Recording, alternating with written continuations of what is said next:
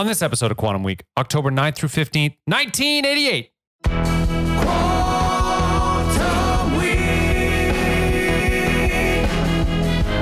Quantum Week.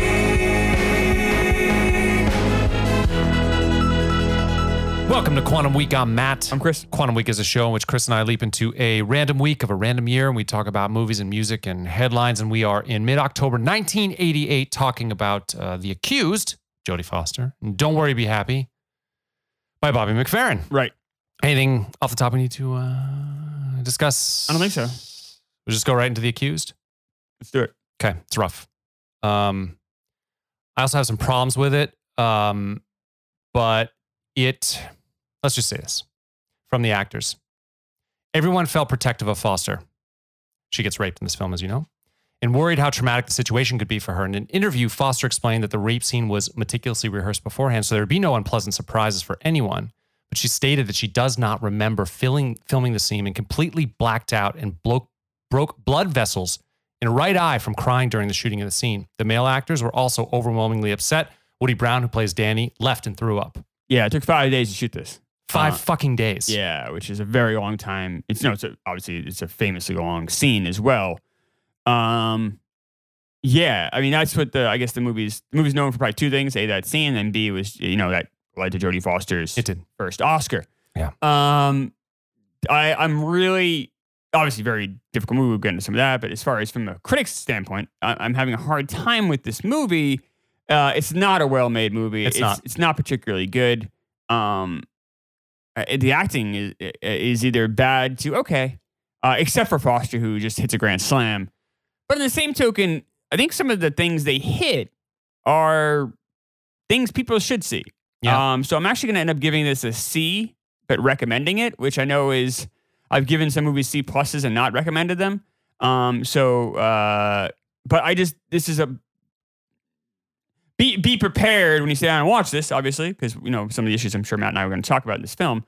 But and Jodie Foster's amazing. But at the end of the day, though, this has a lot of made-for-TV movie feel to it. That's exactly right. The way that it was directed, it felt like a Lifetime movie. It didn't. I don't know. I couldn't identify why though. Was it the shots? Was it the lighting? I couldn't quite it's all tell. About the score is quite poor. The score is shit. The acting also is poor, except for Foster. McGillis is okay. She's fine.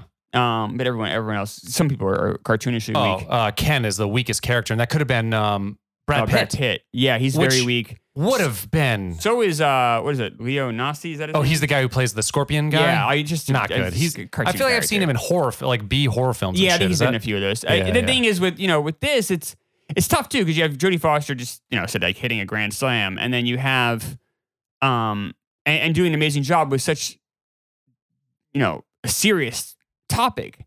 So when you have these like cartoon characters, and it's also written that way too, so it's not all his fault. Yeah. It's tough. I mean, this movie's not particularly written very well, but I will say though it does bring up a lot of interesting points. Now, one thing we both agree is it feels like a made-for-TV movie, like a Lifetime movie, right? It does, yeah. But that's not. That is my critique. Your critique as well. We might not be entirely fair here, and here's why.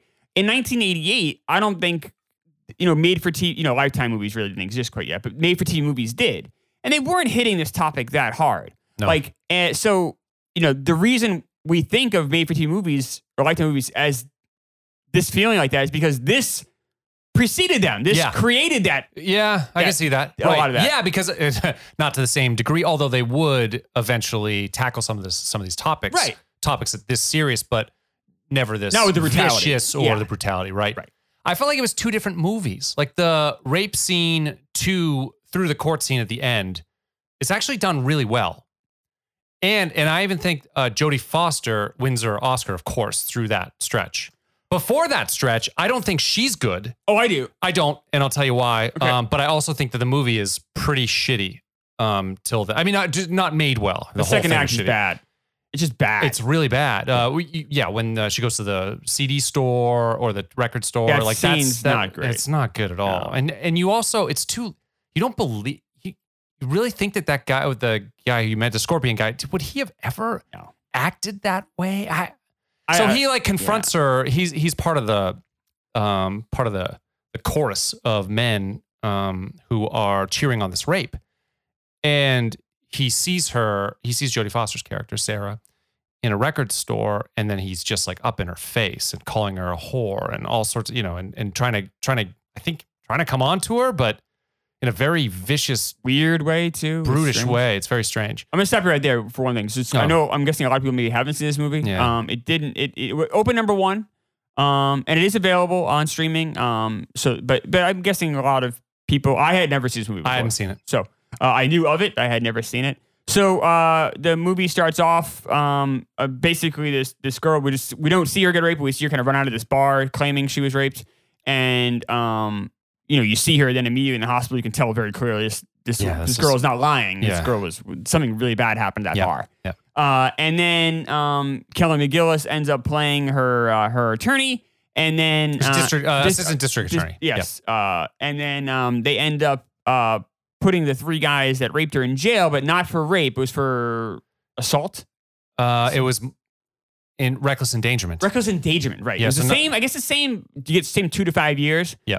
But you don't have that, that rape stain on your criminal record. Right. And then Jodie Foster's character was quite upset that that's what happened. She felt kind of like these guys got off in a way, which they kind of did. They absolutely did. And then she ends up confronting, like Matt says in the scene, she ends up seeing one of the guys of kind of like this chorus, like Matt says, of men that are just kind of cheering it on, not kind of, but are cheering it on. And there's a kind of interaction there, and that's when kind of Kelly McGillis has her kind of come to Jesus moment and says, "No, let's prosecute the guys that were cheering you on."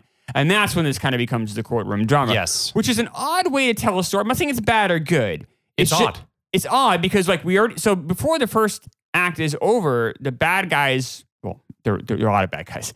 The rapists rather are in jail. Yeah, it's kind of over, like story over. Right. So you're like, all right, and I know that's what they were doing on purpose because they want to be like, listen, this isn't over. Like there is another side of this, and it's these guys. And I will say, like, up until you see the scene, I'm kind of like, obviously no one should, but you hear they cheer.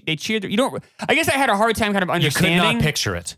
And then when you see, you're like, oh no, these guys should be in jail. And that's what I was exactly. Oh, so I'm torn on what order would have been better if they would have shown the rape scene in the beginning. I think it's a hard way to open a movie. It's a terrible way to open a movie. And I think in doing it but you're right, it's almost unbelievable when they're describing it because we do get kind of a play-by-play and description. Right. But we don't see it. But we don't see it. And you can kind of trick your mind into saying, well, how participant, were they just afraid to intervene or were they actually like really goading them on? And until you see the rape scene, you don't really know. So I think that's what they were trying. So Jonathan Kaplan's director. Yeah. He's directed a few things. You've probably seen Project X. A few other things. There's a Bad Girl movie, which is a Western. Yeah, with oh my God, who's in that? Drew Barrymore's in that, right? I think so, yeah. And then a few other people. Yeah, he's very limited.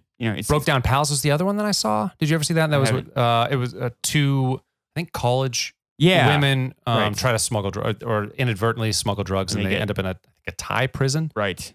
That's an interesting one.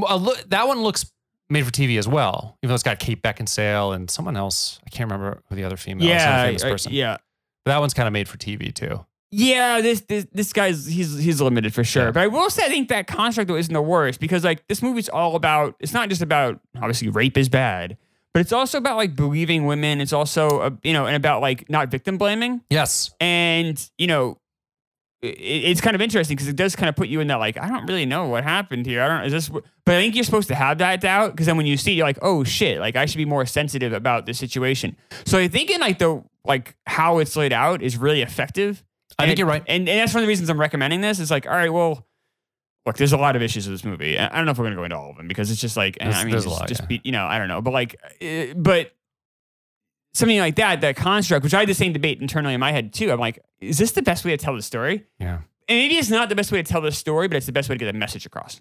I think so. Because then by the time you see it, it is because you know exactly what's going to happen. And as it unfolds, almost in real time. Yes. It takes forever. Like I wanted to leave the fucking room. It's one of, there's probably more brutal scenes in film. I don't know, man. This is up there. I couldn't think of one. There's not too many. I haven't seen Boys Don't Cry. And it's for this reason. I don't want to see. Same reason. I don't want to see her get the shit kicked out. I don't want to see that. Yeah. So I haven't. I've just, maybe I don't know if it did well in the theater or not. Maybe we'll come to it and I'll have to. But I don't like to see that. Nothing makes me want to shoot people in the head more than seeing someone just get completely ravaged and victimized in this way. It's the worst. Group. They have she had no chance. No, you know what I mean? chance. It's just and the worst is there's no fucking way in hell that I'm in that bar and I would rather die than let that happen. You'd have to kill me to have me not stop that fucking thing happening. Well, I think, we all would like to think that. Until you're in a situation, maybe it'd be different. I would hope I would do the same thing. That's why I kind of like how they had the character of Ken, even though it's terrible. It's terrible. Terrible actor. There's one scene with him and Jodie Foster. They're in a room together very quickly. And it's just ridiculous. It's like I said, it's like a, Mike Tyson with, Emmanuel Lewis, as far as in a boxing match, but that's the talent level. You're like, oh my God, this is terrible.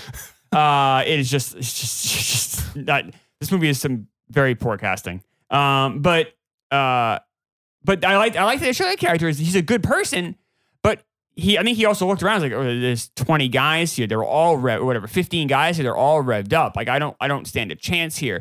Then you immediately go and call the cops. You don't sit there and watch. He watched the whole thing. I would He's looking hope at his so. friend in the eyes. I mean, also you have the waitress friend who saw what was going on and just left the Fuck her too. Bar. Oh yeah. They don't paint her in a very nice light. Ken gets the hero treatment a little bit. That waitress gets thrown. And he shouldn't. I don't think any of them. The bartender's bad too. He's more worried. He doesn't want to tell anything because he's worried about, these kids pay for my beers here. I'd rather go out of business than let that shit happen. How hard was it, the mill? How horrible was that bar? Piece of shit bar. Oh, awful. And everybody who goes there is a piece of shit. Irrelevant of the rape. Take that out of it.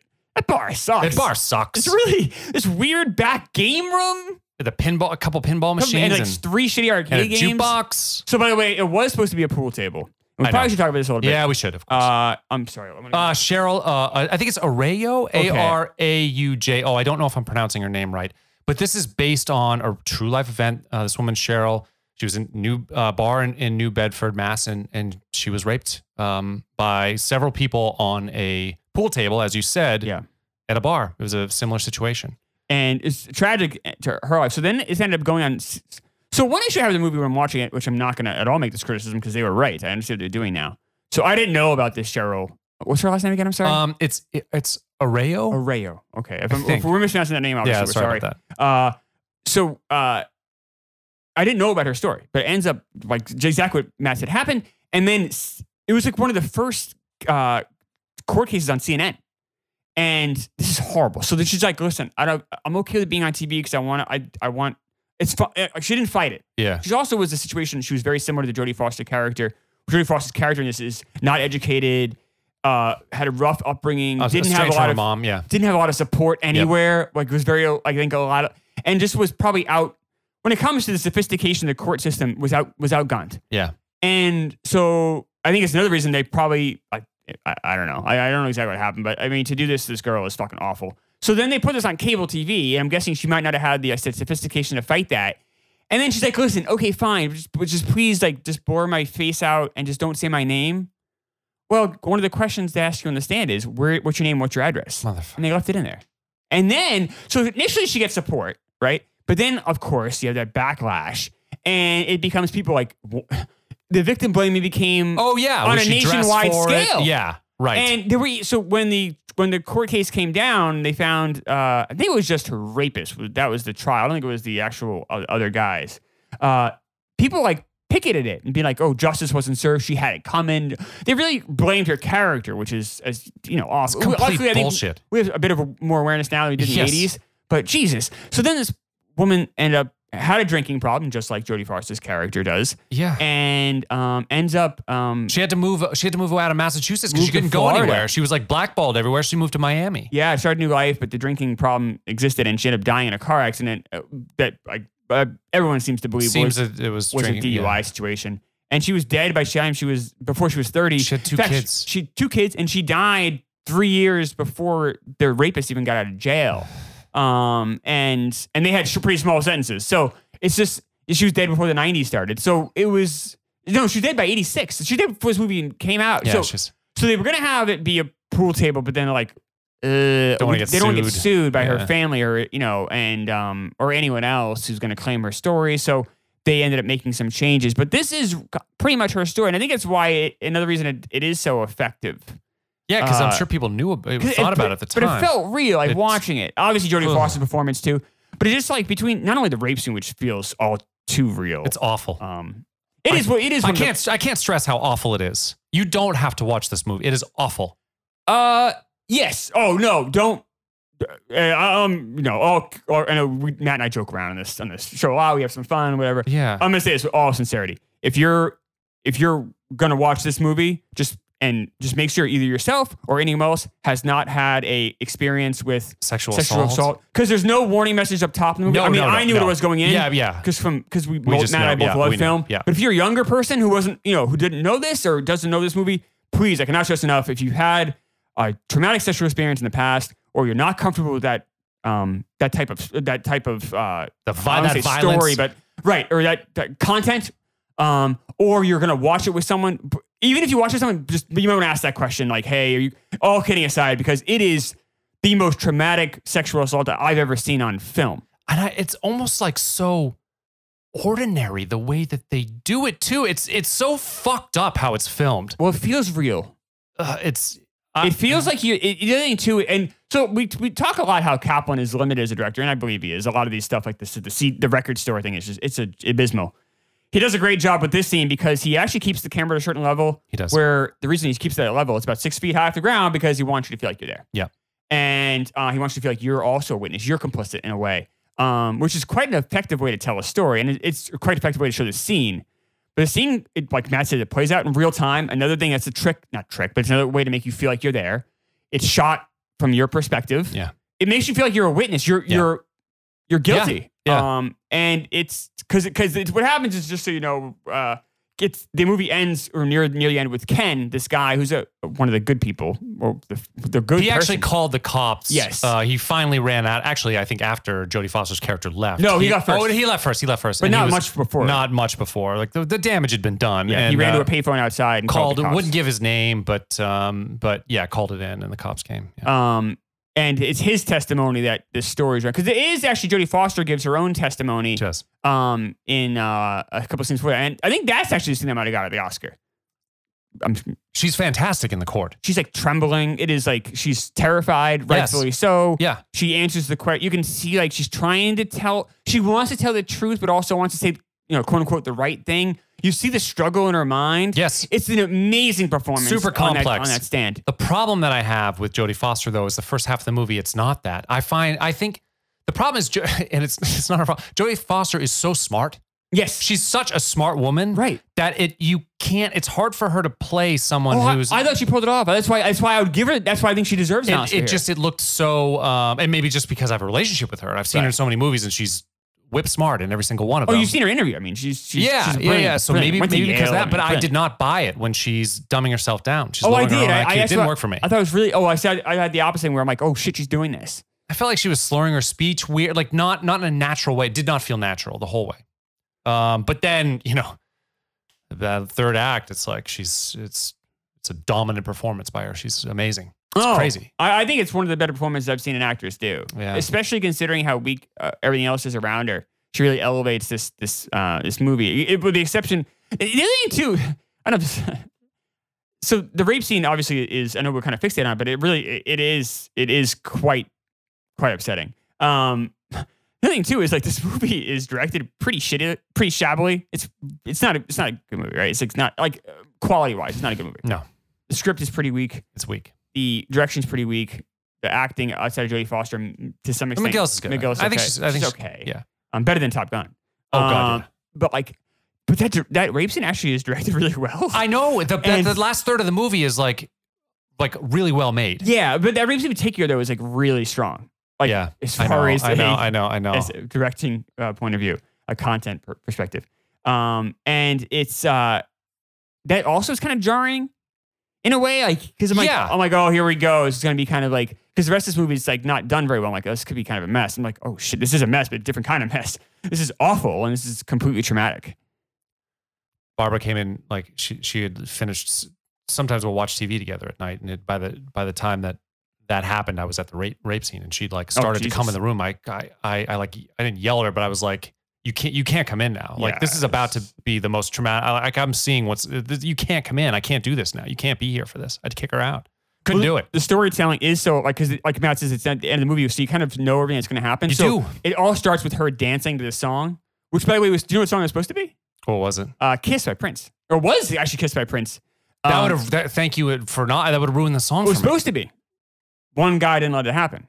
Prince. Who was it? Oh, good. Thank you, Prince. Prince never would not give up the rights to the song, so they end up putting in a song that was never this terrible. I don't know song. what it is. Yeah. But they let Jodie Foster pick the song, and she loved this song by Prince. She thinks Joe Prince was great. Yeah. So that's what she's actually dancing to, is "Kiss" by Prince. I see. So it starts with her dancing, and so the second she starts dancing, You it's just know. like, oh shit, It's going to be the worst few minutes. yeah, and you're like, and you know, and obviously Matt and I knew this movie's very famous for this scene, so Matt and I kind of probably knew we were gonna end up seeing, but even being prepared as we were for it, imagine seeing that. Well, imagine I still wasn't prepared for it. So imagine seeing this. Imagine not being prepared, which is what happened in test screenings. So people, the first time they showed this to test screenings, it got the lowest scores they've ever seen. Yeah, that's what Paramount said. Like no one's, no movie has been worsely reviewed than this one. So this movie had a ace up their sleeve that saved this movie, and Sherry Lansing. Sherry Lansing would go on and run Paramount Studios. Yeah. Sherry Lansing would become a major heavy hitter in Hollywood, but for this movie, she was still just a producer, but a very good one. Obviously, but one had been around the block a couple times. Yeah. And she says they saw the test screen come in, and Kaplan, Foster, McGillis were very depressed by what they saw. We've seen scores in the 30s, which is unheard of for a test screen. And Lansing goes, "Nope, this is why I'm here. Relax, I'll take care of it." So Lansing went to Paramount and said, "Listen, this is not a typical movie. We need to do a test screening with just women." Yeah. So they did it. Paramount said. And the scores were off the charts high. Women, they had 20 women do it. 18 of the 20 women that were there were like, "No, I've either experienced rape myself or I know someone who has." Yeah. Movie at home. I totally buy it. Right. Paramount said, No. You wrote those cards yourself. There's no way that you went from a score of a 30s to off the charts high. Yeah. Like this, I don't believe you. And she said, "All right, we'll do 3 more. But my only thing is just all women." I said, "Fine. But I want to see 3 more screenings." Every screening came back with similar results. And then Paramount went ahead and did it. And actually they put a pretty good marketing effort behind it. It was it didn't have a lot of competition that week, but it opened number 1. Yeah. It made a little bit of money. It made its money back. It says 92 million in the box. Was that worldwide? Yeah, I think it made 30 million domestic. What did it cost? Do you remember? Oh, it was under 10 or something. Yeah, right? yeah. Okay, yeah. so it made it money. It made its money back, and then you know the Academy agreed with Matt and I, and only got 1 nomination. It got a nomination for Best Actress, and Jodie Foster, and she won. It would be her first win. She of course was nominated for Taxi Driver. Yeah. She would be nominated for her next movie a couple years later and win for Silence of the Lambs, which is a much better film. Yeah. And then she was nominated 1 more time in her career. Do you know what for, Matt? Well, trivia question for you. Ugh. Is it a movie that I've seen? Do you know? It's no. Oh, okay. Yes, actually. Not what you. I mean, not her most. You know, it's a unusual performance. I don't even know that I've seen Nell the whole way through. I know the premise. I've not seen the whole way through. She didn't win for that, but then she didn't win again. She didn't get nominated again her rest of up until right now when we're speaking. So you know, it's like, oh, I wonder if I don't know. She doesn't do that much anymore. She does enough. So, right, I agree with you. You're right. She hasn't. She isn't. Matt's absolutely right. She focused on directing. Yeah. She definitely took some time off. Matt's right. But you think, though, even so, it's not like she's done 4 movies. Like, you know, she's done a good amount of films from 95 on. I mean, we're talking 26 years. She can get 1 nomination. And there's a few reasons why. One, like Matt said, she definitely took time off. You know, she wasn't working consistently. Well, even here, she took like 5 or 6 years off of acting. Not entirely. She did some films in college. Did she? Yes. And then she did a few movies after. None of them hit. In fact, if this didn't work, she's going to retire. Well, I don't know if I buy that, but she was going to not pursue acting as strong. She's like, I can't, you know, maybe Hollywood's kind of, she was smart enough to know, like, listen, like, all right, maybe Hollywood has kind of moved on. She said she was going to study African-American literature at Yale and go further in education. Yeah. She had already directed a Tales from the Dark Side episode. So I think that directing was already in her blood. Yeah. So I don't know if I totally buy she would have left Hollywood, but regardless, and Matt's right, she did take some time off. She directed, I think, 4 films since this came out. But the other thing is that she suffers isn't the right word, but she has issues with chemistry. We talk about it a lot with Tom Cruise. And Jodie Foster obviously has since come out of the closet. She is a lesbian, and in the 90s and early 2000s, there probably weren't a lot of parts. There weren't a lot of parts for gay actors and actresses to be themselves or to play their sexuality on film. Right. I don't know if she was comfortable coming out. If she wasn't, because she didn't come out in that climate either. So you have a actress that has a hard time. Think about the movies that she's most effective in.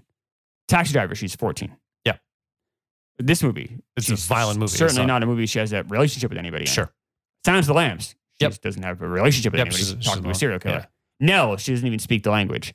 So, you have, she's not having that romantic. And think about her other movies too. Contact.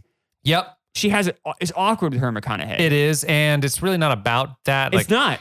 Yeah. It's about her trying to make contact with aliens. In fact, the best part of the movie is the first act when she has no relationship at all with McConaughey. Yeah. You don't even see him. Maverick is fun and loose. It's a friendly banter with Mel Gibson, is. who she naturally gets along with. Yes. So that feels natural, but it's not a romantic movie. No.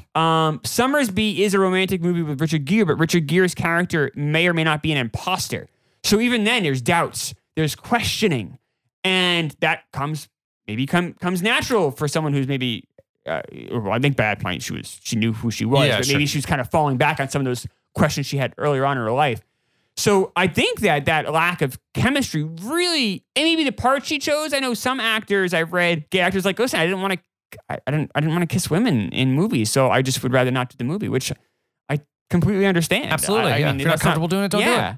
So you'd read about. I forget what movie. We talked about this in a previous episode of a gay actor. It's like, I just didn't want to do that anymore. Yeah. So maybe that was part of it too. She just didn't want to do certain films because she didn't want to be in romantic. She wasn't going to play the Meg Ryan parts. Exactly. That's the thing. She wasn't going to do that. She wasn't type of suffering romantic for money. She didn't need to work. Exactly. Very Yep. smart, and Yep. also just was in some big movies. She got $15 million to do Panic Room. Oh, right. Was that what? No, I'm sorry. It wasn't. I lied. That's it was Anna and the King. She got $15 million to do. I haven't seen that. I haven't either. Came out in 99, made a lot of money. Yeah. Cost a lot to make, made a lot. But she, so she wasn't someone who had to work. So maybe she's just like, I just don't want to. I'll rather just direct and make the movies I want to make than kiss men. But those chemistry films, was she going to win an Oscar for anyway? Usually they're not the romantic comedy ones anyway. They're usually, kind of a deeper film than that. No, that's a good point. I think things lead to things. So I think if like you're working in Hollywood more regularly, like you said, yeah, like or if you're just kind of more game to the system, you're gonna have more parts come your way. But if people are like Hollywood knew that, I in the 90s I knew she was gay. Like I didn't know, but you heard the whispers. And if I'm a 19-year-old kid just reading magazines and kind of knew what was going on, I'm sure every executive in Hollywood knew. Sure. So I'm sure they're saying, hey, we're not going to give Jodie a part where she has to be with the leading man a lot because she doesn't want to do it, or doesn't. Maybe the word had gotten out. Whatever happened, I don't know what happened behind closed doors, but obviously she wasn't doing those movies. So if they knew that, they're not gonna, because think about like A Beautiful Mind, like. She's very bright. She could have played Jennifer Connelly role. Like, totally. Yep. But, like, she wasn't going to do that movie, I don't think. And she wasn't going to be considered for it, apparently. I could see that. So there are a lot of movies where, yes, you're right. A Meg Ryan, Sandra Bullock, before she started chasing the Oscar, the 90s, 2000s, Sandra Bullock. She's not going to do those movies. Right. So you need kind of empowered women movies. And then look what happened. Sandra Bullock got Oscar nominations for Gravity and then for Blindside. That's right. Because she was there. Did this. She was in this system. Julia Roberts. Julia Roberts got an Oscar for Aaron Brockovich. Yep. Which Jodie Foster could have easily played, but totally. But I wonder if Julia Roberts got that thing because she had connections with other people she's working with. Yeah, it could be. And had done the romantic comedies for a decade before that. Right. I mean, we don't know, but it is odd that her career has, I don't say stalled because it hasn't stalled, or maybe it has now. I don't know. She's so talented here. She really is. McGillis's career, this is the last important movie she ever really did. She's not a good actress. Like Kelly she's McGillis. all right. She's okay. But she's not Jodie Foster. No. And then she was terrible in Top Gun. Yeah. She was also in Witness, which I haven't seen with Harrison Ford. I forgot. Yeah. I guess have seen a long time ago. I ago. heard she's good in that. Yeah. But I also heard she was good in this, and I don't think she was okay. I thought she was pretty good. She's all right. Yeah. I had no problem with how she was doing it. She's all right. Yeah. Better than everybody else. Except for Jodie Foster. Yeah. Yeah. What else do you have in this movie, Ines? It's a tough one. Let's see. Well, we talked about Hold on. Are you not recommending this? I don't know. I don't know if I can I mean, what? With the caveat that people would not be traumatized by the content, because that's important to get that out. The whole movie's not. The movie is probably 2/3 not good, I agree. and 1/3. I mean, great. I say great. I don't mean No, great. I know. That's I a strong rate, but great. it's well made. It's a great. It's a very well made. It's well crafted. Yes. Schindler's List is well crafted. Yes. We can say it's great or yes. it's strong. But it's still tough to watch. I don't know. I'm not sure if I don't know. I mean, I don't. What grade are you gonna give this movie? That's tough too. I don't know what to give it. I had a hard time. I think you're probably right with a C. I think that's probably right. That last third is brutal. It's so well done. But the rest of it really sucks. Probably a C, I guess. I guess it elevates it that much. Jodie Foster, in that court scene, the rape scene, of course. For me, it's a performance. I'm going to mildly recommend it. I am too. It's a very mild recommendation. Very mild, with the caveat that people can handle the content. Yeah, you don't have to see this movie. Yeah, if you're even on the fence, I can't emphasize enough. Don't see this. If you're on the fence, don't see this. But if you feel you can, if you've been fortunate where you haven't had that in your past, or you can handle it, then I think maybe you can see it. If you maybe should see it, maybe I don't know. It's most sensitive people though already know how they would feel in this if witnessing this type of thing. Like I know how I would react. But I think it's not like I need to be taught a lesson or shown. You know what I mean? I don't need to see through this window. I know. It's rough. It's really rough. But it did. I think it did a really good job highlighting like victim blaming and stuff. I think it's not a bad, even if you know what those terms mean, you feel like you're not a caveman with some of this stuff. It's not the worst thing in the world to kind of see it again either, though. To see it, because I think Jodie Foster's, I like her performance more than Matt does. I think the way she kind of is dealing with it, I think is really interesting, and it's compelling, and it's so sad, and how she has no support around her, and it's just like, even her friends let her down. Just like, this sucks. Like, you're like, I bet that happens to a lot of women. I'm sure there's a lot of women who have been alone in a trailer or a shitty apartment that went through this, and all they have is she's just petting her dog. That sucks. Yeah. That's so sad. And she even says after the trial's end, all I want to do is go home and play with my dog. And she's, just like, and the whole time, you're thinking like, she won the case, but it's like, all because she went to a bar with her friend and had some drinks. Like, that sucks. No woman should have to deal with that in the back of them. They fortunately, maybe women have, obviously have to deal with that, but it's just, that sucks. It's like, carry a fucking gun. That's what I say. I don't know that would have helped her here, though. I don't know. It would not. Her purse wasn't near her. No, and you think in a relatively crowded space. Like, if you're in the public, you think that you're going to be okay. And you should be. Like, that nobody stepped in is fucked up. It's so fucked up. In the original case, I guess what happened is there was at least one person who was trying to help, but they were being physically restrained from helping. Which I think would have happened as Kenny character. Someone blocked the door in another situation. I don't care. I would have. Then you would have had to kill me. You would have fucking had to kill me. I mean, I never like to do that. Like, I'm sorry. Like, it sounds like kind of Mark Wahlberg-ish, though. It's like, I don't know what would have happened. I hope thank God, I hope I'm never in that situation. I would hate to obviously it'd be a horrible situation to be in. I would hope I would have I don't know. I'm not a fireman. I don't know. I don't know what it would be like to run into. I know what it feels like when the house gets that hot. I would hope I would do the right thing. One thing the movie kind of lets off the hook to some extent, not really, but a little bit here, what Matt brought up earlier, this fucking bar. So I demolish this motherfucking thing. I would dynamite this bitch. I really hope, and I don't. It is different now. I don't think you would have a bar that has this weird dark back room. I think bar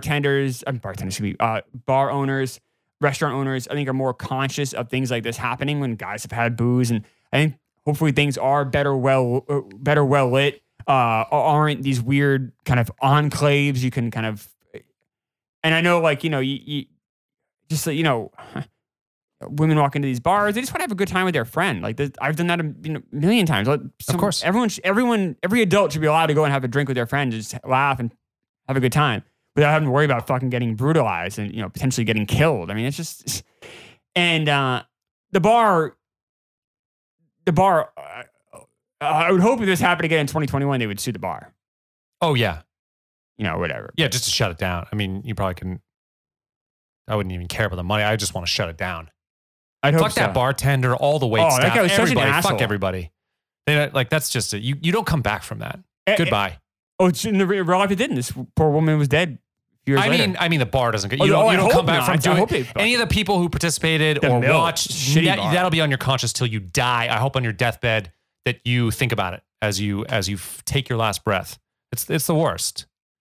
Yeah, it's It's a rough movie. This is probably maybe the roughest movie we've covered. I think it's the roughest one we've It seen. was one of the roughest movies ever made. I mean, that scene is people still talk about how, and I give Jodie Foster a lot of credit for doing this movie and having it, because it's about as brave a part you can play. Yeah. I mentioned, I think I mentioned on the show before, what's the movie? Dogsville. We've talked about that. I've not seen that. It's in our town,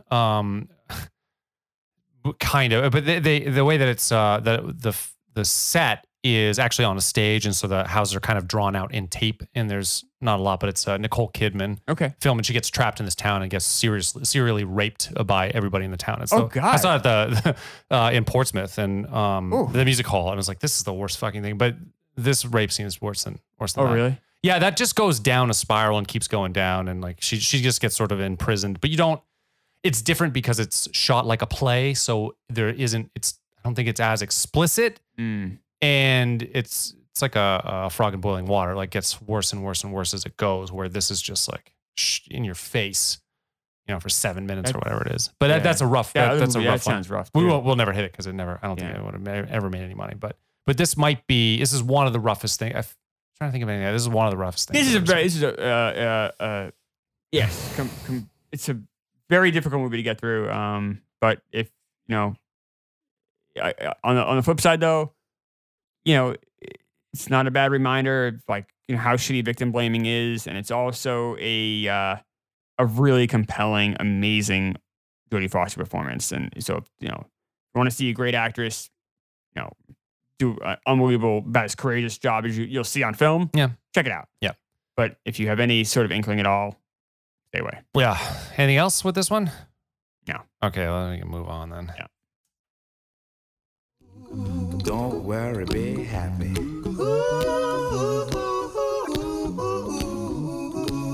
Don't worry. Be happy. Weird pairing of our fucking It's movie. weird, but this was the week though. This was actually not like I know. So both things are number one this week. This I know. This is where we were, I guess, in October of '88. Don't Worry, Be Happy by Bobby McFerrin. This is the first a cappella song to ever hit number one, and it stayed there for 2 weeks. Actually, knocked off "Sweet Child of Mine." Imagine the Billboard 100 at this time. What a weird time when in you've got history. it was just knocked off "Sweet Child of Mine." It's crazy. By the way, this song is fucking trash. Okay, so Blender agrees with you and said that this is one of the 50 worst songs of all time. This is horrific. I hate this song. It makes me angry. It was named the worst song of all time by Michael Musto, whoever that fucking lunatic is, Great from man. the Village Voice critic. The song isn't trash. Oh, it's awful. No, it's not awful at all. This is awful. It's not awful. It's just you can't. It's if you can't move past the style, you're not going to like it. Oh, move past the lyrics. Yeah, the lyrics aren't amazing. Oh no, they infuriate me. Why do they infuriate you? Just because they're so simple and goofy? It's not simple. It's fucking. It's insulting. Don't worry, be happy. Yeah. So all right. So maybe they get all right. Well, don't worry about something small. Maybe that's what. Don't worry about. You'll get through it. Sure. The examples he gives include eviction. Yes, they do. So don't worry about getting evicted. Well, fuck you, motherfucker. Getting evicted is not something to just be Don't you raise happy your voice about. at Bobby McFerrin. I hate this guy. I No. hate this. I hate that message of don't worry. Who the fuck are you? And, it's so insulting if someone like would say that. Like, and what is it? Don't worry about if you worry. What is it? How does it go? What becomes double? Something you're something. Yeah, you're right. I can't remember what it is. You're double. It becomes double. Yeah. Basically, it's like if you worry about it, it It gets worse if you worry about it. You give yourself a heart attack. It's like, all right, well, what if I'm in the hospital with, a sick relative and I'm worried about them? You're taking a light song and you're But now ascribing. he said eviction. It's in his song. Your landlord says your rent is late. He might have to litigate. Right. So he might. Don't worry. Right. So Be I'm going to get another example is someone stole the person's bed, which is a strange example, but Yes. that's there. If I didn't have a bed to sleep in, Just a goofy little song. it's stupid. I don't think it's stupid at all. You don't think any of these things you're saying are stupid? Any Are you of the things serious? I'm saying are stupid? Well, no, you're saying like the, Oh, no, the the lyrics aren't good. No, it's just a little It's idiotic. playful, goofy It's not, song. but it's insulting. I don't want anyone. I'm surprised that he's like lecturing. He's Like, not fuck lecturing you, motherfucker. He's not lecturing He you. is. No, he's not. Oh, he absolutely He's is. not lecturing you. It's a light song. You're taking it way too seriously. No, Way that's too the seriously. problem. This was That's on, the problem with this song. This is on the fucking Cocktail soundtrack, which is a stupid, goofy movie, and they needed a sort of I don't know, an island feel to I a hate everything song. about this fucking song. That's the other thing. This song that's hates the you thing. back. Is like, so if you're like, hey, this song sucks because it's fucking lecturing me and they're using stupid examples, like, oh, it's just silly. It's fun. It's fun. It's like, no, I can hate this song Yes, with you can. very valid reasons. Go ahead. The lyrics are horrible. Go I also the acapella is kind of corny. Fuck you. You big acapella guy. No, I think that Bobby McFerrin is a national treasure. Fucking hack. He Ruins good songs. I had you get a cut. I couldn't believe your reaction. I texted you. You think he ruined that song? Oh my God. You're a It's so awful. You are like. It's so awful. So I've never. I know you have no taste or understanding of music at all, and more than just a tertiary fucking overview of it. Such a hack. But no, he is. He's probably. I don't know of any musician better on their instrument than he is at singing. There's no one out there that's better than him. What? Steve Vai might be like close, but So he you is think Bobby McFerrin's the greatest singer? the greatest maybe musician alive. It's true. You're insane. I'm not insane. You're insane. He can do things with his voice that he does. The hack. Okay, so let's play this hack song that you're bringing up. So he does a cover of Blackbird. Here it is. Singing in the dead of night. Boom, boom, boom, boom, boom, boom. Take these broken wings and learn to fly. Boom, boom, boom, boom, boom. Boy, your life. Boom, boom, boom, boom. You were only waiting for this moment to arrive. Beep, beep, beep. Blackbird singing in the dead of night. You hate it. It's so bad. How can you? Are you fucking trolling me? What's happening? I'm not trolling you. That's impossible to do. What he's doing there It is should be. no, it's impossible. It should be. It is physically impossible I to do. wish it was. I don't wish it was. When I hear him, I think, oh my God, there actually might be someone up there looking down at us. He is the voice of fucking God to me. There is nobody better. There is no musician on the planet better than him as a vocalist. No one. It doesn't exist. I'm almost angry. I'm angry about like 9 things You right should now. be angry about not having an understanding of what fucking good music is. That's what you should be angry at. That your family didn't teach you what good music was. That's what you should be angry at. Thank God no one in family likes this song. I'm angry you didn't put this song on the main show. I'm still perplexed about. So just a quick backstory of the Blackbird thing, which is, by the way, that is a fucking hideous, horrible, maybe one of the worst covers I've ever heard in my life. So I'm at home and I'm like, all right, I should probably listen to other Bobby McFerrin songs. I heard it was so bad. I'm like dying laughing. I've never once asked Matt to find a cut of a song. No, ever. this is the first time. Well, it's so rare. You might have done it one more time. Okay, maybe. I saw it was a year ago. Really. Yeah, I long very time. rarely do it. Yep. So I'm like, hey, can you? I don't want to like give my hand, show my hand. I'm like, hey, can I you- showed my hand. I had know. no problem. Well, I'm telling the story here. I'll You're tell doing it already. So I'm like, hey, can you pull this Blackbird song by McFerrin? That's all I wrote. And Matt goes, yeah, we'll do. Sick. No, I said, yeah, sick, it's sick. isn't it? It's I said, sick. no, I said, yeah, it's sick. That's all I said. And I'm just like, oh shit. I needed you to come 'Cause in I here literally- knowing my position on this motherfucker. I literally like, I was like, I'm like, is he joking? Because it's so terrible. He plays with the best jazz musicians on the planet. That's the only one that's the only people that can keep up. If it's Chick Corea, no one else can keep up with him. He is a phenomenal talent. He's also a sweet man. He gives a lot of time away teaching. Like he'll go and do I'm guest sure he's a teaching good guy. spots. I've never once heard of him. He's, I'm sure he's a won good person. 10 Grammys. Who cares? We said a number of times Grammys don't matter. 10 Shit. though. All right, great. 10. All right, how many was it? Diane Warren is the woman we hate. Yeah, but she's a writer. Oh, she's a fucking idiot okay, writer. doesn't But count. that's a little bit different than Someone someone you who's like writing. counts, you don't like it. No, that's not true at all. She hasn't won 10 anyway. Excuse me, I'm burping here. I don't burp like Not you me. do. There you go, buddy. There you go. Little Corona belch. Look at him, huh? 10 Grammys, but that's not it. You listen to it. Listen to the album. No, I'd rather Medicine, not. Shut up. Listen to the album Medicine Music. Everything on that album is him and him alone. Everything on Don't Worry, Be Happy. You might not like the song. You might think he's lecturing you. It's a stupid little song. It is stupid. It's a goofy little song. It's not goofy. No, it's stupid. He It's saw fucking that aggravating. Don't Worry, Be Happy is a mantra of this fucking guru. So he saw it on a poster. He's like, oh, that's interesting. I'll write and a wrote song little about thing. that. Well, he had to write it for a movie. Medicine Music, that album, everything on it is him. It is phenomenal. Don't Worry, Be Happy. Every part of that song is him. All the percussive stuff, all the clicks. There's probably 7, if he's not doubling himself, there are 7 tracks of him singing. He had to hear all 7 of those tracks in his head before he sang the first one in tune. This is before autocorrection, and he is dead on balls in tune. He is the best musician on the planet. The best. Listen to this. Oh, let's do Ladysmith. Big man's eyes. Whoa, whoa. He's everything on that. Everything.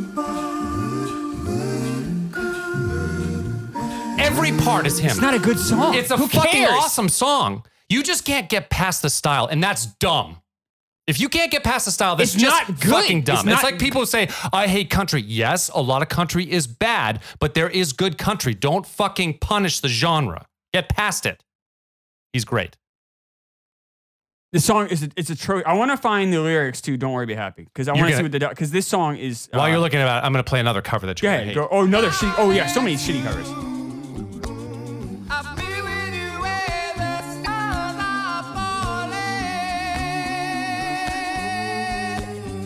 So good. This is so terrible. He's so this is fucking so good. corny. This is so lame. You like Wayne Brady too, right? Is that what you were saying before? You like Wayne Brady? Did you ask me like why? Don't do that. I said, is he talented? My question is he equate these talented? guys. There's not Both even so close. corny. There's lame. no. He might be the best musician on the planet. He really might be. He is super talented. Are you surprised other people don't share this opinion? Like, A ton of people do. I would say a ton. Well, I mean, if you ask 100 people, uneducated people don't. Okay, well, sorry, Matt. Us. Well, I don't care. Like, I don't really care the fucking taste of plebs who don't understand. Let's go back to my original question. Go ahead.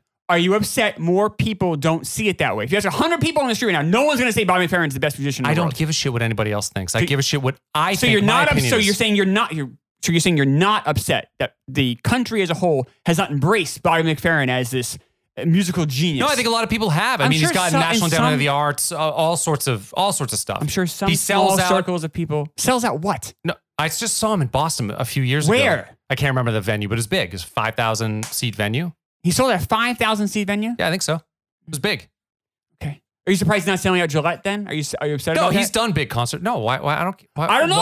Why am I Well, upset? if he's this great, Yeah, but great doesn't mean popular. Here we are I know. equating popular I agree. and I fucking agree. good again. That's why We've I seen the asked you Hot the question. 100 That's why all the time, and there's a shit ton of bad people who play agree. or are featured on the That's Hot why 100. I asked that question. Exactly what was the reason we asked the question.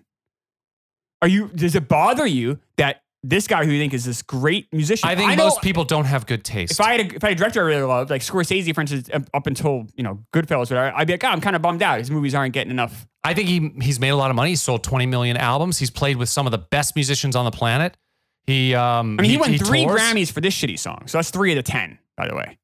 I think he won 2 for this one. So he won I don't know what the third one would be. It would be record and record of the year album and album album's different. right. I think he won both. I believe. Okay, so then it wouldn't have been for this song. It would have been for this album, which is that album's good too. In every life we have some trouble. It's a pretty heavy phrase. I don't think it's that heavy. Let's just throw it. Trouble could mean a lot of things. It could. Right. But when you worry, you make it double.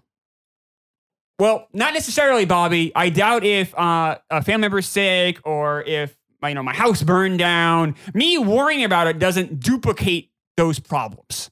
It makes it worse because now It you're doesn't worrying make about it may not make it doubly worse. And actually might make it better because if I'm worried, maybe I'm more conscious, more aware. I think this minimizes a lot of issues. In fact, if you really want to play that game, I mean, come on. no. Well, the whole song's about this lecture about telling me about not worrying. I don't look at it as a lecture. I think he's saying, "Hey, listen, sit down, just chill out a little bit.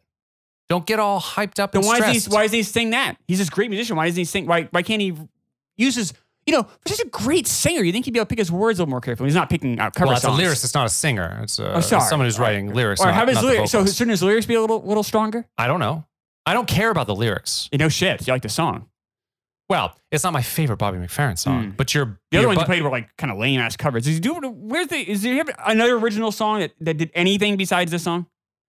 That had any sort of ground among these idiots. So this is the first and only a cappella song that's ever hit one on the Hot 100. I mean, how many times is that going to happen? He's an a cappella audience. He's not or an a cappella artist. He's not going to be on mainstream fucking Hot 100s his whole career. That's not what he's going to do. Isn't it weird? Nothing else happened. Like there was no other. He sold 20 million albums. What do you mean nothing else happened? It's a lot of albums. I feel like he just never. For most of America, he kind of vanished. I was paying attention. Maybe most of America was not. I don't know. But isn't that weird?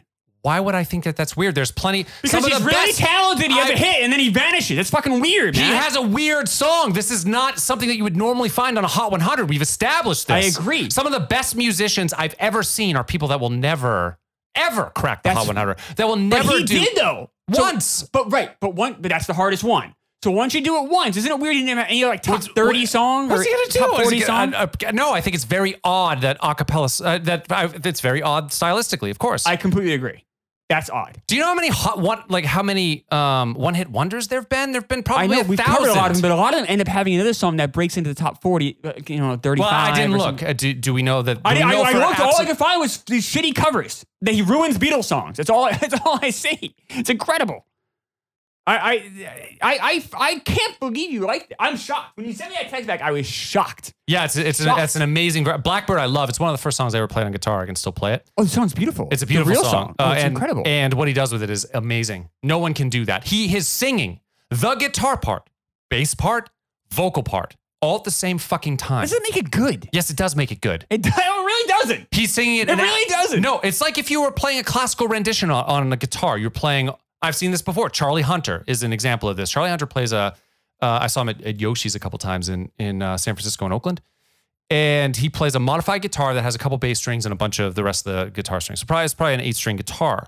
And it's him and a drummer. And he's playing all parts except for the drums. He's playing bass, he's playing chords, and he's soloing at the same time. It's fucking amazing. And it's musically well done. Same thing with Bobby McFerrin. He's super expressive. He's got a beautiful tone, an amazing voice, a huge range.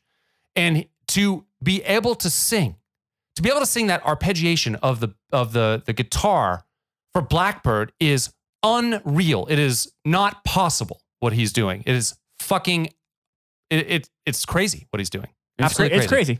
If I put I think this. You said Bobby McFerrin is the greatest musician alive. Is that right? Am I misquoting? I want to make sure I get it right. He might be. I don't know of anybody who is better on their instrument than he is at singing.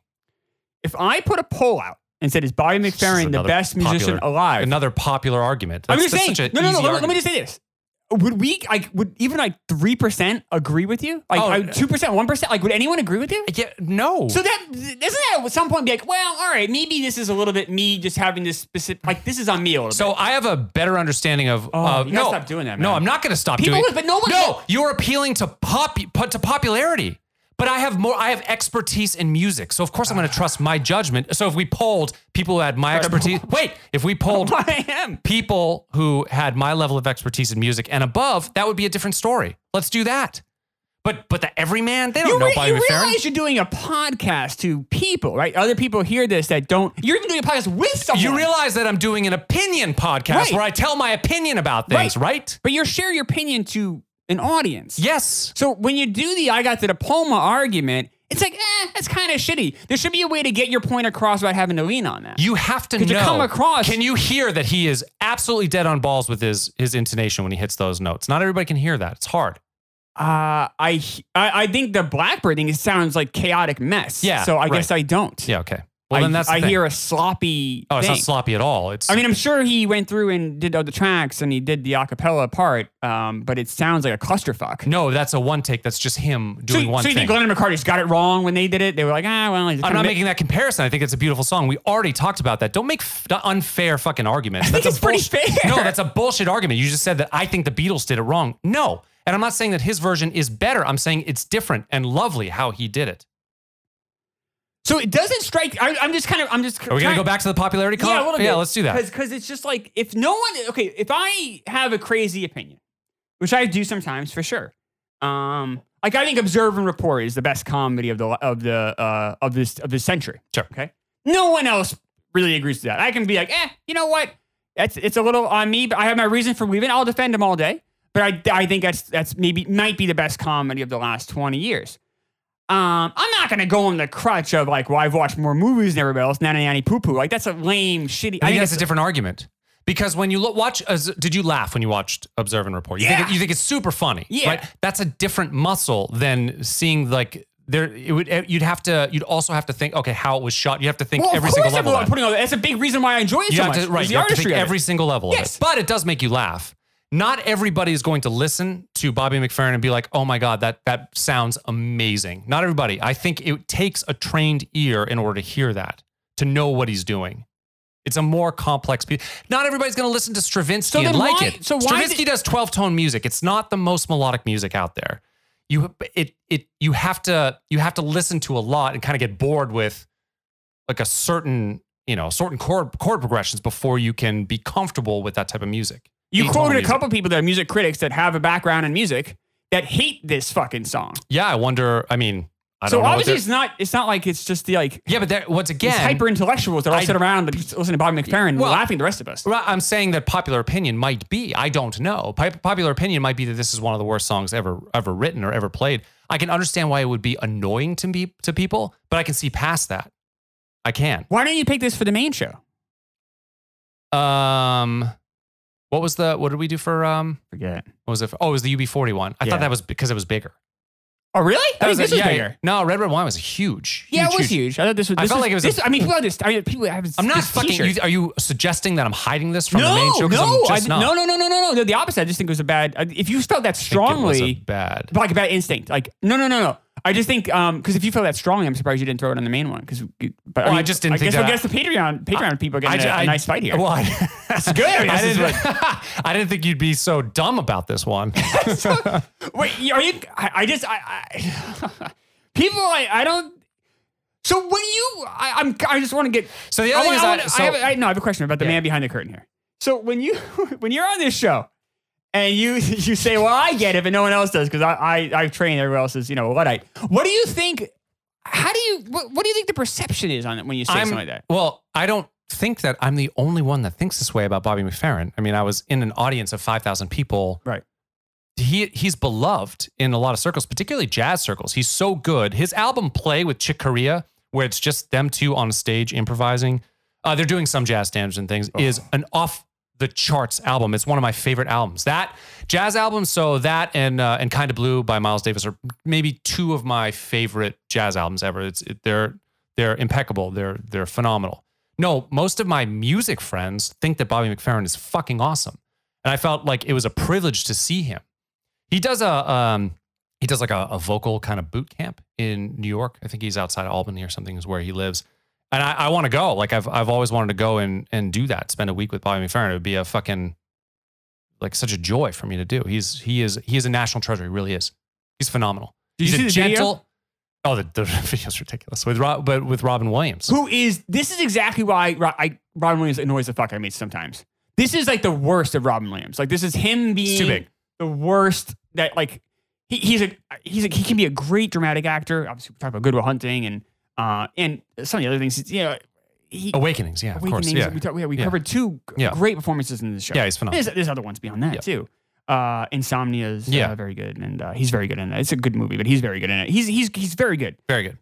But when he does like the need to be funny, but like to the excess, and he doesn't really have anything, he just kind of mugs. It's the worst. Like this is exactly why like Robin Williams it's like funny Robin Williams or trying to be funny Robin Williams is painful, and this was just this video is excruciating. Between the song, which I know you like, but the song I don't like. So I don't. This is by no means anywhere near his top third songs ever or top 10% song. It's really not. He's done way better stuff than this. But I can see past the hokiness of it, and I know and see what he's doing, and I like it. All right. I don't know. I'm shocked. I don't know what. How can you be shocked? He's fucking awesome. I'm shocked. This is like this is such a lame, stupid, corny song. I know I'm kind of fixated on the lyrics, but hey, that's what you're hearing. It's what the song's called. Don't worry, be happy. And then just the other. Then I did a deeper dive. I was just shocked on how just bad the songs are. I said that to you. I'm like, Matt's like. I thought I didn't want to. I didn't want to my hand, but I was like, if Matt kind of starts shitting out, I'm like, we'll have some fun tonight. We'll just I guess I'm surprised you didn't know how dear I hold Bobby McFerrin. No, I don't think it's ever come up. Yeah, he's one of my favorites. I love him. He's phenomenal. Are you upset that I don't like him? I don't care, man. You go through your life. I think you're wrong. I mean, I think you don't. I understand. You seem upset I don't like him. No, you seemed upset that I like him. Oh, I am upset you like him. I don't think anyone likes him. He seems like a nice guy. I don't. No, he's also a phenomenal talent. But I think if you watch Steve Vai, you'd probably be like, that's not for me. No, I saw him do the movie with Ralph Macchio. Yeah, he wasn't good there. I mean, well, he was. He didn't play well. He lost to Ralph Macchio in a guitar competition. Right, yeah, I know, but that's so he wasn't like playing well. If you see live footage of him playing, he is. It's the same thing. There's nothing he can't do with his guitar. Pretty much, he can play every style. It's the same thing with Bobby McFerrin. He can do everything. He can do soul better than any soul singer. He can do any of the acapella stuff better than anybody. He can play jazz with anybody. He's just super good at. He can do anything. Do you don't think pulling the I'm musically trained card out of your back pocket doesn't help the show necessarily? Well, I don't. But it's an opinion show. So what do you want me to say? I think you can have the argument without that. No, but what argument is it? So music is how you feel about something. But how you feel about something, to me, because I've just studied and listened for a long time, I'm bored with most things that people who haven't studied it aren't bored with. Like, I need more. I need a deeper thing. This is great. It's a little disconnect between, this is Planet Chrono a little bit. Like, everyone who's listening to this has listened to a lot of music in their lives. Music surrounds us. I'm not saying that if you did a little meter, they might not have listened to exactly as many hours as you, potentially. But they've listened to a lot of music in their life. So when you have a statement like that, you don't see how that like rubs people the wrong way? I don't care if it rubs people the wrong way. The truth of the matter is, I'm not trying to be condescending about it. The truth of the matter is, I've studied this shit for a long time. Since 4th grade. Right. I mean, I've sang my entire life. So when you start to examine what something is, when you start to understand the nature of what it is, how you feel about it changes. It's the story of the fucking universe. It's like once you become aware that the stars aren't just these fucking dots in the sky, that they're actually solar systems and universes, or solar systems and galaxies beyond you, the nature of how you feel about the universe changes, and where you are in it, how small you are, how big you are. When you study something, it changes. So I have a different perspective on this shit than people who don't study it. It's true. You laugh, but you studied comedy. You have a better perspective. But I wouldn't play improv. It's not about playing the card. I don't think I'd pull that card though. What do you want me? You're asking me why it's I my like job to explain it without having to do that. You're asking, because if you do that, then you're belittling your audience, and I don't care if you belittle me. It's fine. But you're like, hey, you don't get this because you're not on my level, so fuck off. And it's like, well, no, it's our job to explain why we care about it to them. So I'm saying I understand why people wouldn't enjoy it like I do. I get it. But the reason why is because I've studied it, because I've spent a lot of time with it. There's a reason why we feel differently about it. Also, people hate good things. That's true too. People are like, oh, people don't like certain movies that we like, or hate. Like, people don't understand why we love Road to Perdition. Yeah, that's not as controversial. Like my observant report, I've had a lot of friends even be like, this movie's awful. Like, it's not even like it's bad. Like, it wasn't for me. Like, this movie is trash. I'm like, oh, I love it. Yeah. So but I would never be like, well, I've seen more movies than you, so you're wrong. It's hard with an. I don't know. Both are art. I don't think it's that hard. No, it is. The ears art versus the eyes art is way different. The eyes and ears art. That you have one mode of transportation with this. It goes through your ears. You don't have that with a movie. You've got a whole sensory, kind of visceral thing there with the ears and the eyes. I think it's a lot harder to describe. Maybe. Music. Plus, because it's so limited, as we've talked about before, we've got 12 notes to deal with. And, so anything that's different is subtle. It's subtly different, where I don't think you can say the same thing with a movie. I respect you doubling down on it. It's not about it's no, but I mean, you're like, hey, this is but I think it's a wild. Well, here's the other wild thing. take. Here's the other thing on a podcast. Here's the other. It's regular people. Not a wild take. Here's the other thing. Like I play, right? I sing and I play, and I think and I'm pretty good. Like I'm a good writer. I'm a good singer. I can play guitar pretty well. Like I'm a pretty good musician. Yeah. I can't touch the shit that he does. I can't.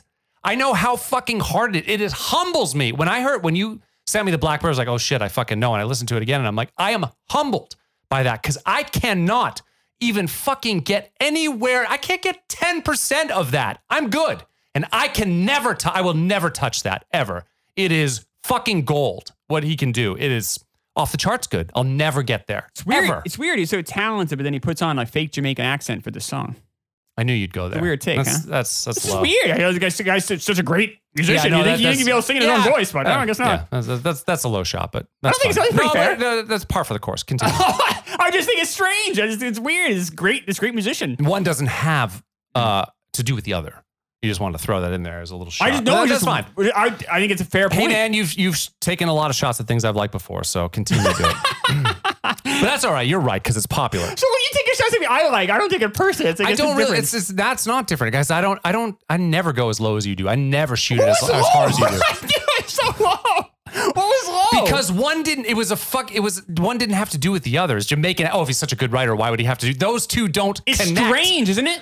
Because one's about him writing and one's about him as a voice. Like they don't connect. So when you shit on Snow about it a year and a half ago, what is Snow about it? Didn't Snow do that kind of fake Jamaican accent or a fake accent? Yeah, in Informer, yeah. Right.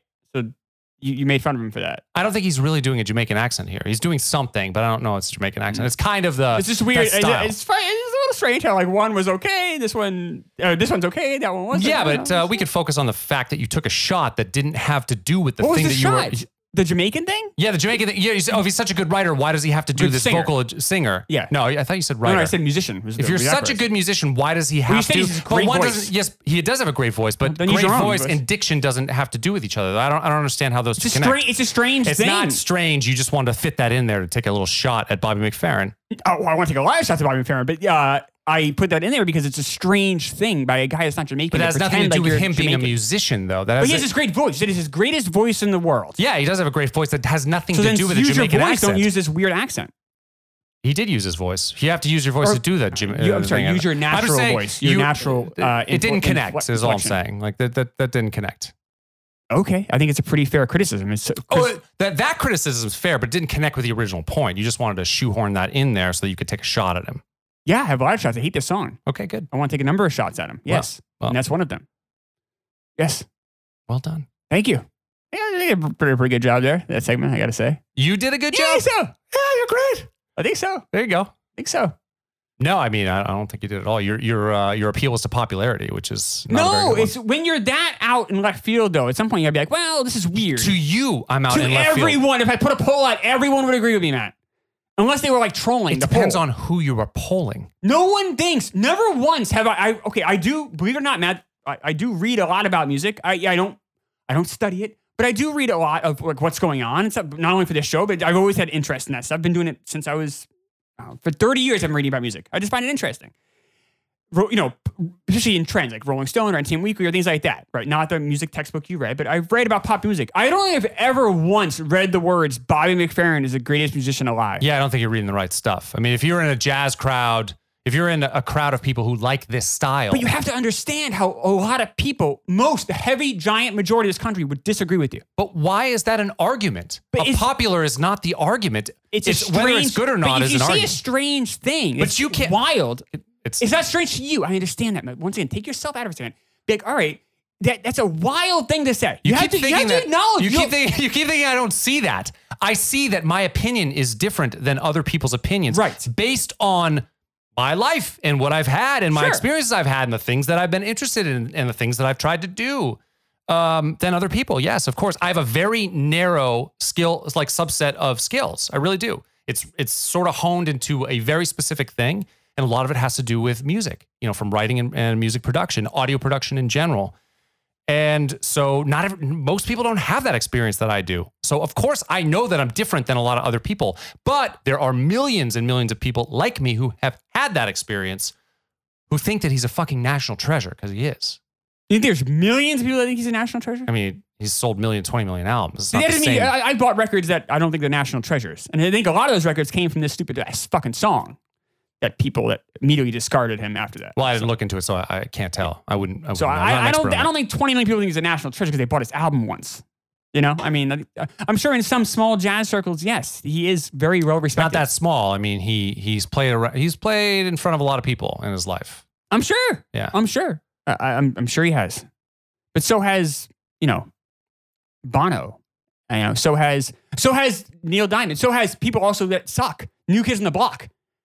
I hate to break it to you. I bet more people in this country, I don't agree with them necessarily, think that New Kids on the Block are a musical treasure than think Bobby McFerrin's musical treasure. Yeah, I know. It's my opinion. I've had a unique experience. I agree.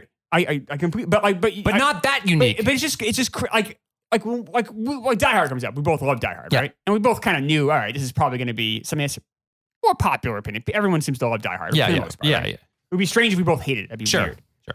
So when you come, it's just so like if the roles reversed here, and I love Bobby McFerrin, I'd be like, this is a crazy take, but I think Bobby McFerrin is the greatest musician alive. Why? Why is that? Why would I preface it that way? No, I'd say why do you think that? No, but I'm saying I would preface it that way because I understand my audience is probably like, that's a fucking insane thing to say. I'm sorry to say, but you don't have the why behind it, and I do. I don't have different. any. I don't believe what I'm saying. I'm using it as an example. You'd have to preface because you have nothing to back that up. If you made that statement, it would Well, sound I would. crazy. If I cared about it, I would. I would have stuff to back it up.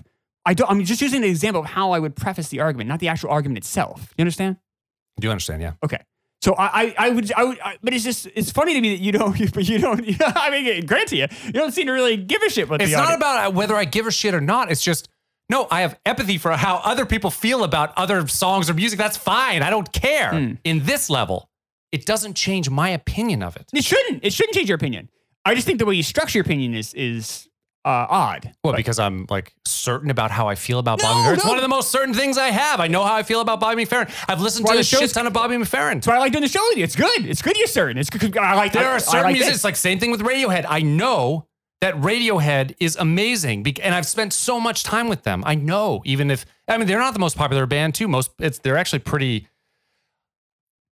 in some circle. Yeah, but that's not a lot of, but mostly people who are like the AC/DC, they're not gonna like. No, but they're gonna think it's I've super read pretentious. Radiohead is the greatest band alive a number of times. Sure. I've never once seen Bobby McFerrin and greatest musician alive in the same sentence He ever. just might be. He's a phenomenal talent.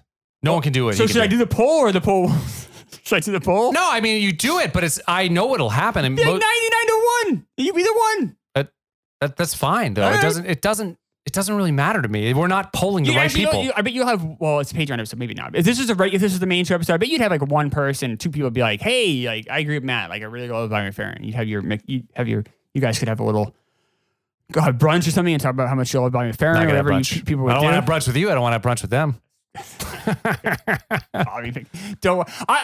You're the worst. I can't. I'm shocked. I'm glad. If I hadn't sent that text last night, I would have been completely forward. I know. I would have been so shocked because I'm like, this is the worst thing in the world. So this is roughly the same week when Laura was born. So this was the number one song when she was born. Is "Don't Worry, Be Happy." Jesus. And she heard it on her way to our wedding. And she said, honestly, it pissed me off. She also hates this song. Yeah. I wonder if she'd like the other Bobby McFerrin though. Oh no, we played Blackbird together. We were listening to it together. And we had a good laugh at his You might expense. not like it's jazz. If you're not into jazz. I'm probably not. No. Yeah, I don't dismiss the genre. I though. highly recommend listening to the album. So it's more melodic. It's less jazzy. Medicine Music is a phenomenal album. And if you like jazz, the live album Play with Chick Corea is off the charts. It's so good. When I worked in upstate New York for that summer, Yeah. I lived on Main Street. But it was kind of an interesting town, Glens Falls, New York. But across street from my apartment was a jazz bar. Yeah. So I started going. I try to go maybe once or twice a week, depending. And some of it was just kind of clunky, whatever. You also these aren't great musicians. These aren't like the best in their craft. I don't mean like that. But like they all were competent. They all were good. Decent playing. But some were like really good. You're like, oh, this is like I can see why people get into this. Yeah. So I definitely have respect for jazz. I don't have a lot of respect for Bobby McFerrin. I hate this song. Good. I hope I'm just gonna bring it up every week. Then I'm playing it every week from now on. I'm just gonna when we start the I'd music. like to grow our show. It's gonna be like the Mac and Me, where I just every single.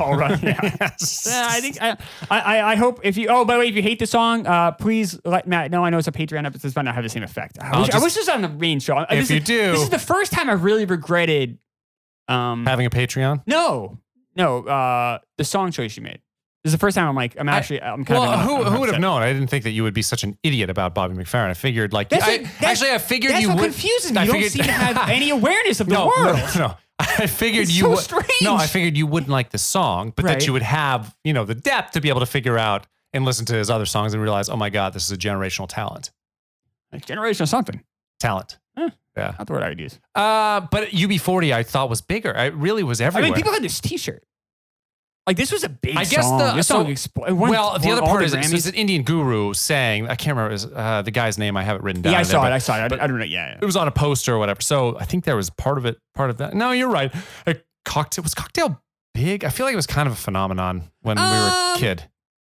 It was my history teacher in whatever grade that was. Cocktail, you mean? Yeah, it was pretty big. Yeah. This song was bigger in the movie. I think it was my history teacher in whatever grade I was in, the fourth grade at the time, said Cocktail was her favorite movie. And so she was all into it. And she was playing the soundtrack all the time. Yeah. I remember that soundtrack really well, actually. It's not good. They got the Beach Boys song and Kokomo. He is a shit song. Oh, yeah. It's a terrible song. Oh, it's so bad. And Don't Worry Be Happy, of course, and a bunch of the other. They're not, it's not a good I would say both Kokomo and Don't Worry Be Happy were bigger than Cocktail was. Cocktail was a moderate hit. Those songs were everywhere. Those are two monster hits. Both terrible songs. But two monster hits. It's not a terrible song. Kokomo is a terrible song, but there's nothing there. I thought the UB40 was bigger. It was also a big hit. I mean, I'm not dismissing this. And their careers, 70 million albums and all that shit too. It's true, I guess. But I just think this. If you feel that strongly about it, I would almost lean toward that. Like, because then it's like, I just felt like, the other thing is Bobby McFerrin's definitely more under the radar, which we've talked about here too, where UB40 has had a longer career. More I guess I also didn't know. Remember, I think on the show you said how many record albums. I'm like, I was way off. I had no idea they had the hit, but I think a lot of it was international though. Yeah, it was. So I mean, it's not going to really be relevant. But that to our album, audience. so the album that came in after, that was released, we talked about that, but that was a big album. That was probably 7 or 8 million, I think, with that one. So that was everywhere. And then you had you had a few movies actually, including Sliver there at the, 93 or something. Right. So they had a run. The video for this doesn't make you so angry you want to jump out of your skin. No, but I like him. Like, he is such a gentle soul, like such a great guy that if I see him on screen, it doesn't bother me. I mean, the other stuff, you got the guy from My Blue Heaven who's doing his moves. That actor, I can't remember his name. Irwin. Yeah. His weird contortions, and then Ron Williams is weird. Yeah. So I guess the only thing I would say about the song is, if you Matt loves Bobby McFerrin, loves this. Yeah, here it is. I would, if you do know someone in your life that's going through getting evicted, just tell them, hey, don't worry, be happy. And I think that'll, if you don't do it, it's doubly bad. So you probably should do it. Because in every life we have some trouble. So if you're worried, it's double. So it's good advice. Some jokes. Songwriter, musician of a generation, right? Generational, I think. Yeah, he might be. It's tough. He's definitely. It is tough. He's definitely. He might be the best instrumentalist on the planet. He might be better at singing than anybody else is on at any other instrument on the planet. Maybe. It's tough. He's up there though. No one can do what he can do. Thank God for that. I don't thank God for it. It's fucking awesome. You're not gonna have the last word on this Bobby motherfucking McFerrin. You fucking listen to this. I'm glad that was the last word. All right, well, okay, fine. I have nothing else. I'm not. You're not gonna get a story. You're not gonna get anything. You can't.